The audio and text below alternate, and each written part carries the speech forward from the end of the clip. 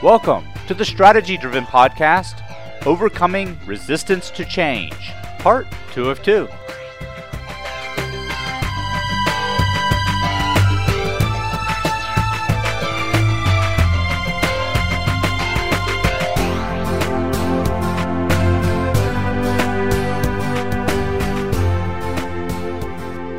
On behalf of the entire Strategy-Driven team, I would like to welcome you to this edition of the Strategy-Driven podcast, Overcoming Resistance to Change, part 2 of 2. The Strategy-Driven podcast focuses on the tools and techniques executives and managers can use to improve their organization's alignment and accountability to ultimately achieve superior results. These podcasts elaborate on the best practice and warning flag articles found on the Strategy-Driven website at www.strategydriven.com. In this episode, renowned change management expert Rick Maurer shares with us his insights on the 3 different types of resistance frequently encountered when implementing a business change, how to recognize each type, and the actions change leaders can take to overcome these objections. And so now, without any further delays, let's get started.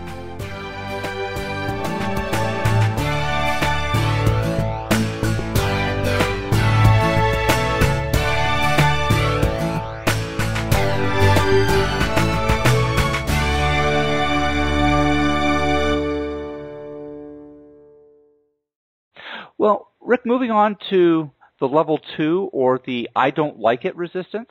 Yeah. What do you see as the risks involved with this kind of resistance? Because it feels like this is a more substantial pushback. Yeah. This is huge. This is often when we think about resistance, it's this source of resistance that we're thinking about. People are bent out of shape. And you're basically, if this kicks in, I call it level 2, but it doesn't. So if I revert to that, it's just because I'm, it's late in the evening. but basically, if people are afraid, and you start pushing against them, you really are going to get some interesting resistance back. Like you might get in your face criticism, you might get people leaving, you might get people imploding, and not saying a word, or as one of my clients once said, he said, what I got was malicious compliance. People did just enough so I'd keep walking down the hall. And the real, and part of the risk, if that wasn't enough, is it's hard for people to give voice to that because that's emotions, and our workplaces generally don't like emotions. We don't like to talk about them. And so it's really risky, one-on-one or in a meeting, to say, hey, I'm really kind of afraid of this change. And so what we do is, in meetings, that you're a good leader, and you say, all right, look, I've just announced this change and all, and some of you may be concerned. What are your questions? People aren't going to talk about the emotions. So they're going to go right back to that I don't get it, and they're going to ask detail questions. Like, so when will that be starting? Could you go back to the last slide? I have some questions about the timeline. This is all polite stuff, and it can be a mask for the fact that what's really going on is the emotional stuff. How does the change leader then recognize that this kind of below the surface resistance is boiling up? Well, there are a couple of things. One, if you keep getting the same sort of facts and figures kind of questions, like, okay, so do you mind telling me again, Nathan, which department, where's that going to be starting again? And you go, I've sent out 3 memos. This is the 3rd time I've been asking in a meeting in the last week. Maybe that isn't the issue. Maybe it's just not safe to ask the real stuff. So if you really feel like, you've answered these questions pretty well, that it's probably a cover, and people are sort of hoping that you'll read between the lines. Okay. That's one thing you can do. The other is there are some changes that, unless you're one of those few really, really well-run places that we talked about at the beginning of our call, there's a few kind of changes that you can just be guaranteed, almost guaranteed, that they're going to create resistance. That if you do a reorganization, there are going to be people who are going to lose power, they're going to lose their corner office, they're going to lose status, all that stuff that's going on and won't get talked about. You do merger integration, you name anything, and there's a really good chance that you're going to get this emotional kind of resistance. And so, even if your organization is great and you don't get that, people aren't afraid. It's still good to ask about it. And I had a client, a head of nursing in a place, and said, she said, all know that I'm a nurse like you are. If I was in your shoes right now, I'd be afraid I was going to lose my job. Yeah. And that opened that meeting up because people started nodding their heads going, that's right. And then they started saying other things that concerned them, like, well, if this doesn't work, it could be my license that goes. Or I'm concerned that it's going to really deteriorate quality of care. And there were things that hadn't been on her screen, which really then gave them collectively some very important things to talk about. But it all happened with her stepping forward and saying, if I were in your shoes. So she didn't make them say it.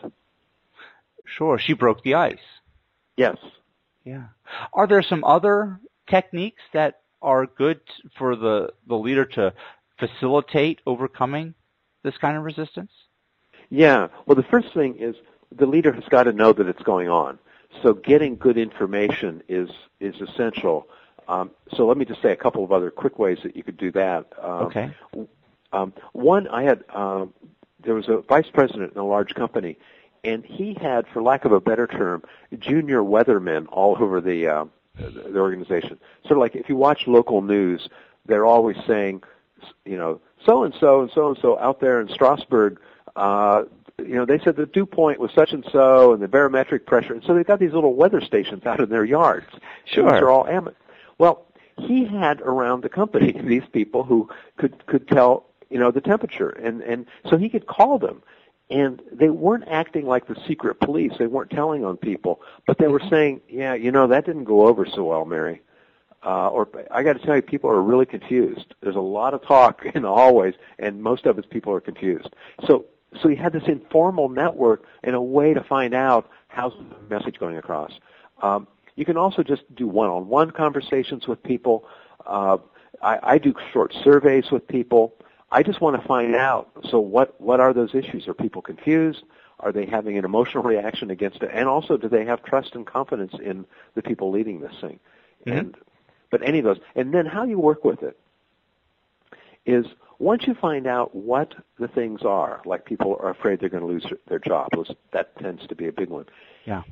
If let's say that's not likely to happen, then you really need to be public about that. And you need to say, look, I suspect there's a lot of fear that people could lose their jobs. In fact, that head of nursing said, I know that's a concern, and I don't have a crystal ball, but I really think if we do this new initiative, we're actually going to be strengthening our hospital's position, and therefore it's going to be far less likely that they're going to let any of us go. And she said, like I say, I'm not a magician here, but that's what I believe. So you need to go out with that. If the reality is that, yes, indeed, we are going to downsize, mm-hmm. I think it's best to be honest about that. And if you try to couch it, or if, God forbid, you lie about it, yes. It's just going to come back to haunt you. And people are not, people aren't kids, and we treat them like kids quite often. Tell them the truth, or to say, it doesn't look good, but here's some things we can do. I worked with somebody, a friend of mine, and worked for a big company. I won't say the name of it. And basically, the company said, your department isn't going to exist 6 months from now. We would like you to figure out how to close down this department and what you need to do with the talent that's in there right now. And, does it mean downsizing? Does it mean that you folks get placed other places? But this department will not exist. And we would like you to, take the first shot at coming up with. And they jumped into that. Mm-hmm. And nobody lost their job as a result of it. And they actually came up with some very creative solutions. And to hear her talk about it, it was an exciting thing. I mean, it wasn't her first choice, but boy, once she got engaged with it, she was quite excited. Sure. You provide people with the opportunity to plan and to exert some control over their situation by being honest with them and having some transparency. Mm-hmm. Yes, and then allowing them to get engaged, to be engaged in the process. Right. Okay, help me. I don't have a crystal ball here. Look, would you be willing to work with me? Let's explore this. Let's see if there's a way that we can do this without cutting this or relocating there or whatever the issue might be. But that willingness to kind of go into it and not as an omnipotent king or queen, but as somebody willing to be influenced by the other people. Sure. Now, Rick, the last or third level of resistance that you talk about is the "I don't like you," mm-hmm. which is a very interesting form of resistance. Yeah. And it also seems to me to be a very risky form of resistance. What are the risks involved with the "I don't like you" resistance? It's bedrock. It is I think the most important resistance or potential source of support that you've got. If people don't trust you, they are not going to be listening to your message. And they're going to be scared, first of all, so it evokes mm-hmm. that level 2 stuff right away, like, oh no, here we go again, we got the clowns running the circus, what's going to happen? And physiologically, people kind of I won't go into the brain research stuff, but when that part of the brain starts to fire, our ability to listen, not our desire to, but our ability to listen goes down. Okay. So you don't trust me, and I'm up there talking about something that I think is important. You can't even hear me. And not only that, what you're listening for are key words to let you know this is going to be bad. So if I use some phrase, like make cuts somewhere, mm-hmm. go, see, I knew it, yep, I knew it was going to be downsizing. And you're not even, I'm not even talking about downsizing. I'm talking about, cuts and paper clips or something, it's kind of stupid. But if you don't have that level 3 trust, your ability to influence goes way, way down. I mean, good salespeople have learned this over the last 15, 20 years, that the whole notion of relationship matters immensely when you're selling things. That people want to buy from people they trust. People want to follow people they trust. And I've seen leaders who haven't really thought through the change as well as they should have, and people give them the benefit of the doubt because they're trustworthy, they're honest, and unfortunately that whole area gets underplayed when you read the literature on change. And if anything, it's I think the most important one. So, how does a leader tell that the resistance is because they're resisting them? Right. Yeah. Well, yeah. That's a really tricky one. Sometimes you can, if your organization uses 360 feedback, sometimes you can mm-hmm. start to tease it out there. Okay. Sometimes you'll have one or two people around who really are willing to tell you the truth. Okay. Maybe they don't understand the phrase career limiting move, but there are people, who are really willing to say, okay, so Nathan, look, this is the word on the street. And if you've got those people, they can be golden. But you got to figure the higher you go in an organization, the harder it is for you to know what people think of you, because people don't want to they don't want to speak truth to power. And so it's harder and harder to get it. So sometimes using a survey, sometimes if you're working with a coach, for instance, the coach can say, there's a pattern I'm noticing here. Yeah. Or you've got those, that person who can be a trusted advisor who could say, hey, this is going on. There's something that I do. When I start working on a project with a client, I want to know what those level 1, level 2, and level 3 issues are. People, and that's can be negative and positive. Like, do people get it or do they not get it? Do they like it or do they not like it? Do they trust me or not trust me? And so I was working with a client, and there was a huge project. She wanted to do some planning, and I said, well, where are the managers? And she said, I think they're with me. And I said, well, it's really important to know whether they are or not before we do this planning meeting. And I said, do you mind if we do a quick survey? And the survey was 4 questions. And the first 3 were just those 3 levels of resistance. So I think it went out under my name, and I said, hey, I'll call the woman Shirley. I said, Shirley's been talking about, the need for change, for this particular kind of change for a while. So here's at level 1. So from where you sit, does it seem like there's a need for change? Please explain. Open-ended. Not a 1 to 5 scale, open-ended. All right. I don't call it level 1, of course, because they don't know what I'm talking about. But I'll say, do you see a need for change? Please explain. And level 2 is, so what's your reaction to all this talk about change? And I don't say, are you resisting? Are you supporting? None of that. What's your reaction? Open-ended. And 3, does the leadership team of your organization have what it takes to lead this change successfully? Okay. Please explain. And then the 4th question is, anything else you'd like to add? And that's it. Now, there's a real beauty in doing a short questionnaire like that, and that is your response rate will go way up, and people will start to tell stories. And the stories are golden. It's much better than having numbers on a 1 to 5 scale. The stories start to give you the emotional content. You start to hear their metaphors, the language they're using, and there's just a lot you could pick up.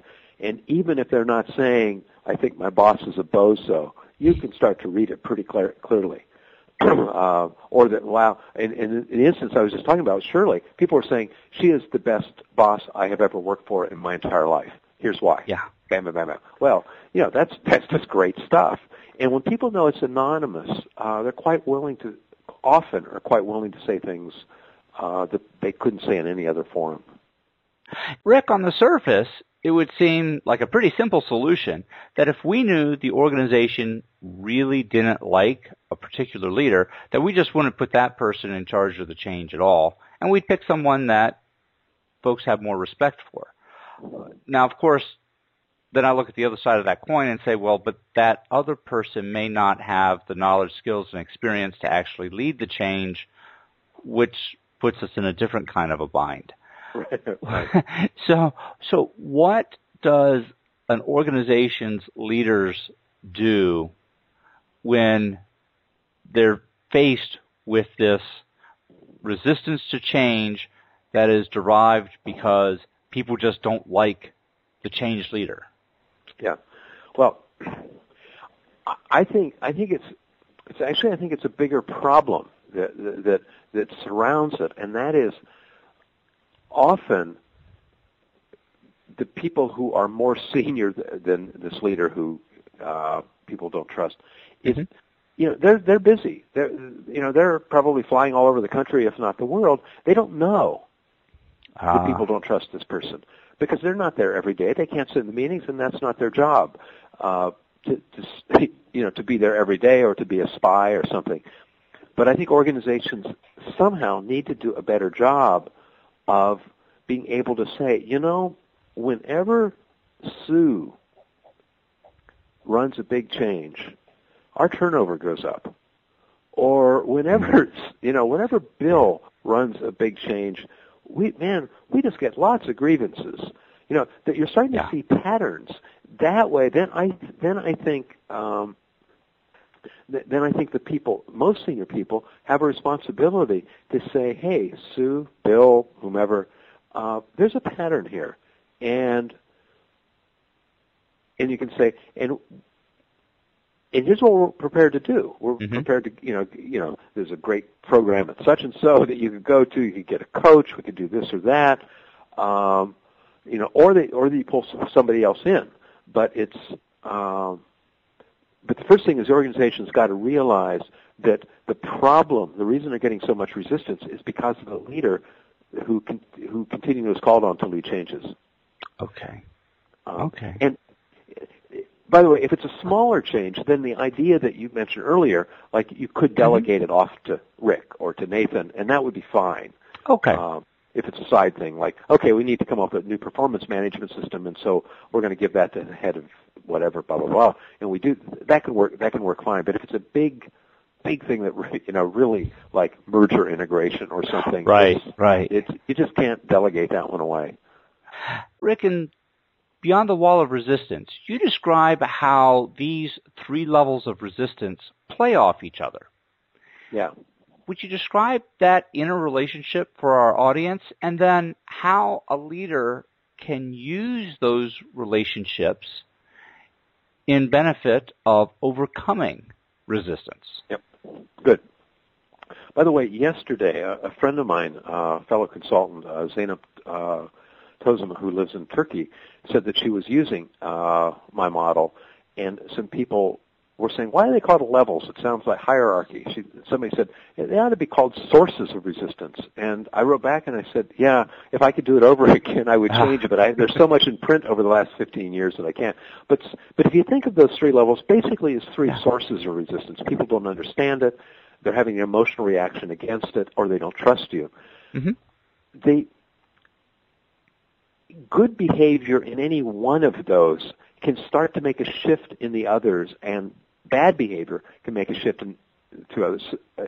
So, for instance, let's say we're in a big meeting, the lights go down, PowerPoint comes up, and the head person is saying, these are dire times, we've got to be making some big changes, and they give some data that really gets your attention.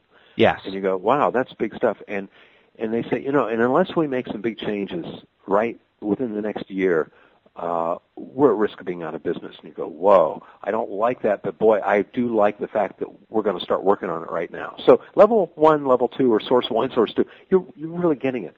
And then the leader goes into Attila the Hun mode, and they're talking about, and if you don't come around, blah, blah, blah, blah, blah, and, and they go, oh yeah, I forgot, that's the way he is. Suddenly, the great case that they were making just starts to fall apart. So now it contaminates the people's understanding and their reaction to it. On the other hand, if I've seen leaders come in who didn't have a particularly good relationship with people beforehand. I mean, just the word on the street was, they're not fair and they don't follow through. And the leader would say, the word on the street about me is da-da-da-da-da-da-da. And people start to go, oh. And they start leaning in. So now they're actually more receptive. They can listen differently. Like, oh, there's a new sheriff in town. This person, there's something different. This person, they might be a little skeptical, but they're interested. Whereas before, they were sitting back, their arms are crossed. They just aren't going to let anything in. And so I've seen people just do some stuff where they start to build a little bit of trust, and it has a positive impact on the other 2 sources of resistance. And I know I've been in that position personally, where I have benefited because the folks I was working with either liked me or trust me, hopefully both. And so when I was about to make a mistake, they would come and save me from myself. Yes, kind of yes, thing. yeah, yeah. But it was sheerly because level 3 was okay that it benefited level 1 and 2. Yes, that's a great example. Just a great example, Nathan. Yeah. Well, Rick, before we close, you have several websites, and I'm going to get them right this time. Yes. One of them is www.rickmaurer.com. The second one is www.changemanagementnews.com. And the other is www.changeosp.com. And all of these websites provide wonderful resources on managing business change. Could you tell us a little bit about your websites and the resources our listeners can find there? Yep. Let me start with the last of those, because it's actually the newest. That Change OSP stands for Change Open Source Project. And I started it about 1.5 years ago. It's free, and it's intended to be an online community for people interested in leading change in organizations. And so you sign up, and you can start discussion groups. You can join in discussions. I have an ebook there. Actually, one of my clients reminded me 2 days ago. I'd forgotten. I actually have a half-day training design that you could use, in your own organization. And I talk about, here's the things I do. Here's some pitfalls, things you might want to consider. Might try this, might try that. And I'd forgotten that I put it there. It's actually, and he was using it in our meeting, and I like this. But there's a bunch of resources. There's some PowerPoint slides you could use that actually talk about, the levels that you and I have been talking about tonight. And then other people put up resources too. So that's there. That's free. Right now, there are just under 700 members from, at last count, 30 countries. Wow. So, yeah. And people, there are people who are in leadership positions, there are consultants, there are some students, but it's people who really, for the most part, really know change in organizations. And they're a great group to reach out to. And you can reach out privately. You can see somebody and say, hey, I noticed that you've done a lot of work in Lean Six Sigma. Can I ask you a question? And, so there's these side conversations that get going that the only way I ever know about them is somebody will say, oh, I was put in touch with so-and-so, or I got in touch with so-and-so. So that's one. The other, changemanagementnews.com, is my blog. Okay. And then the third one, the rickmaurer.com, is my main website. And there, it obviously talks about my consulting services and speaking services, but there's also a free ebook, which is 48 pages or so, that explains kind of my basic model. There's an executive briefing on why changes fail and what to do about it, and that just extracts some of that stuff from the new book, but I think in a very digestible thing that an executive actually would have time to read. There's a resource library of, I don't know, I've lost count of how many articles and assessment tools, and if you go into that, this is all free, you can download and print unlimited copies for your personal use. Okay.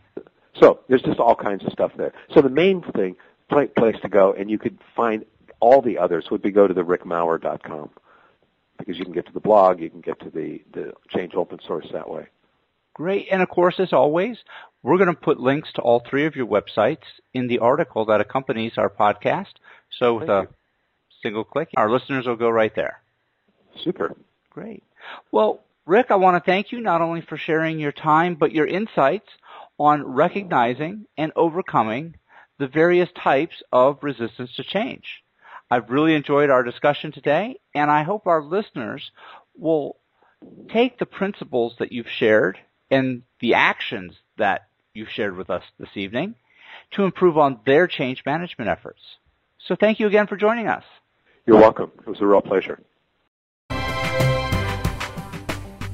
Thank you for joining us. We hope you enjoyed this edition of the Strategy Driven Podcast. I would like to personally thank Rick Maurer for being with us today and sharing his insights on how to recognize and overcome the several different types of resistance to change. As always, we would appreciate receiving your feedback by email at podcast@strategydriven.com. If you enjoyed the show, please consider voting for us on Podcast Alley and visiting our website at www.strategydriven.com. You can find more information about Rick Maurer and Beyond the Wall of Resistance at www.rickmaurer.com. Until next time, so long.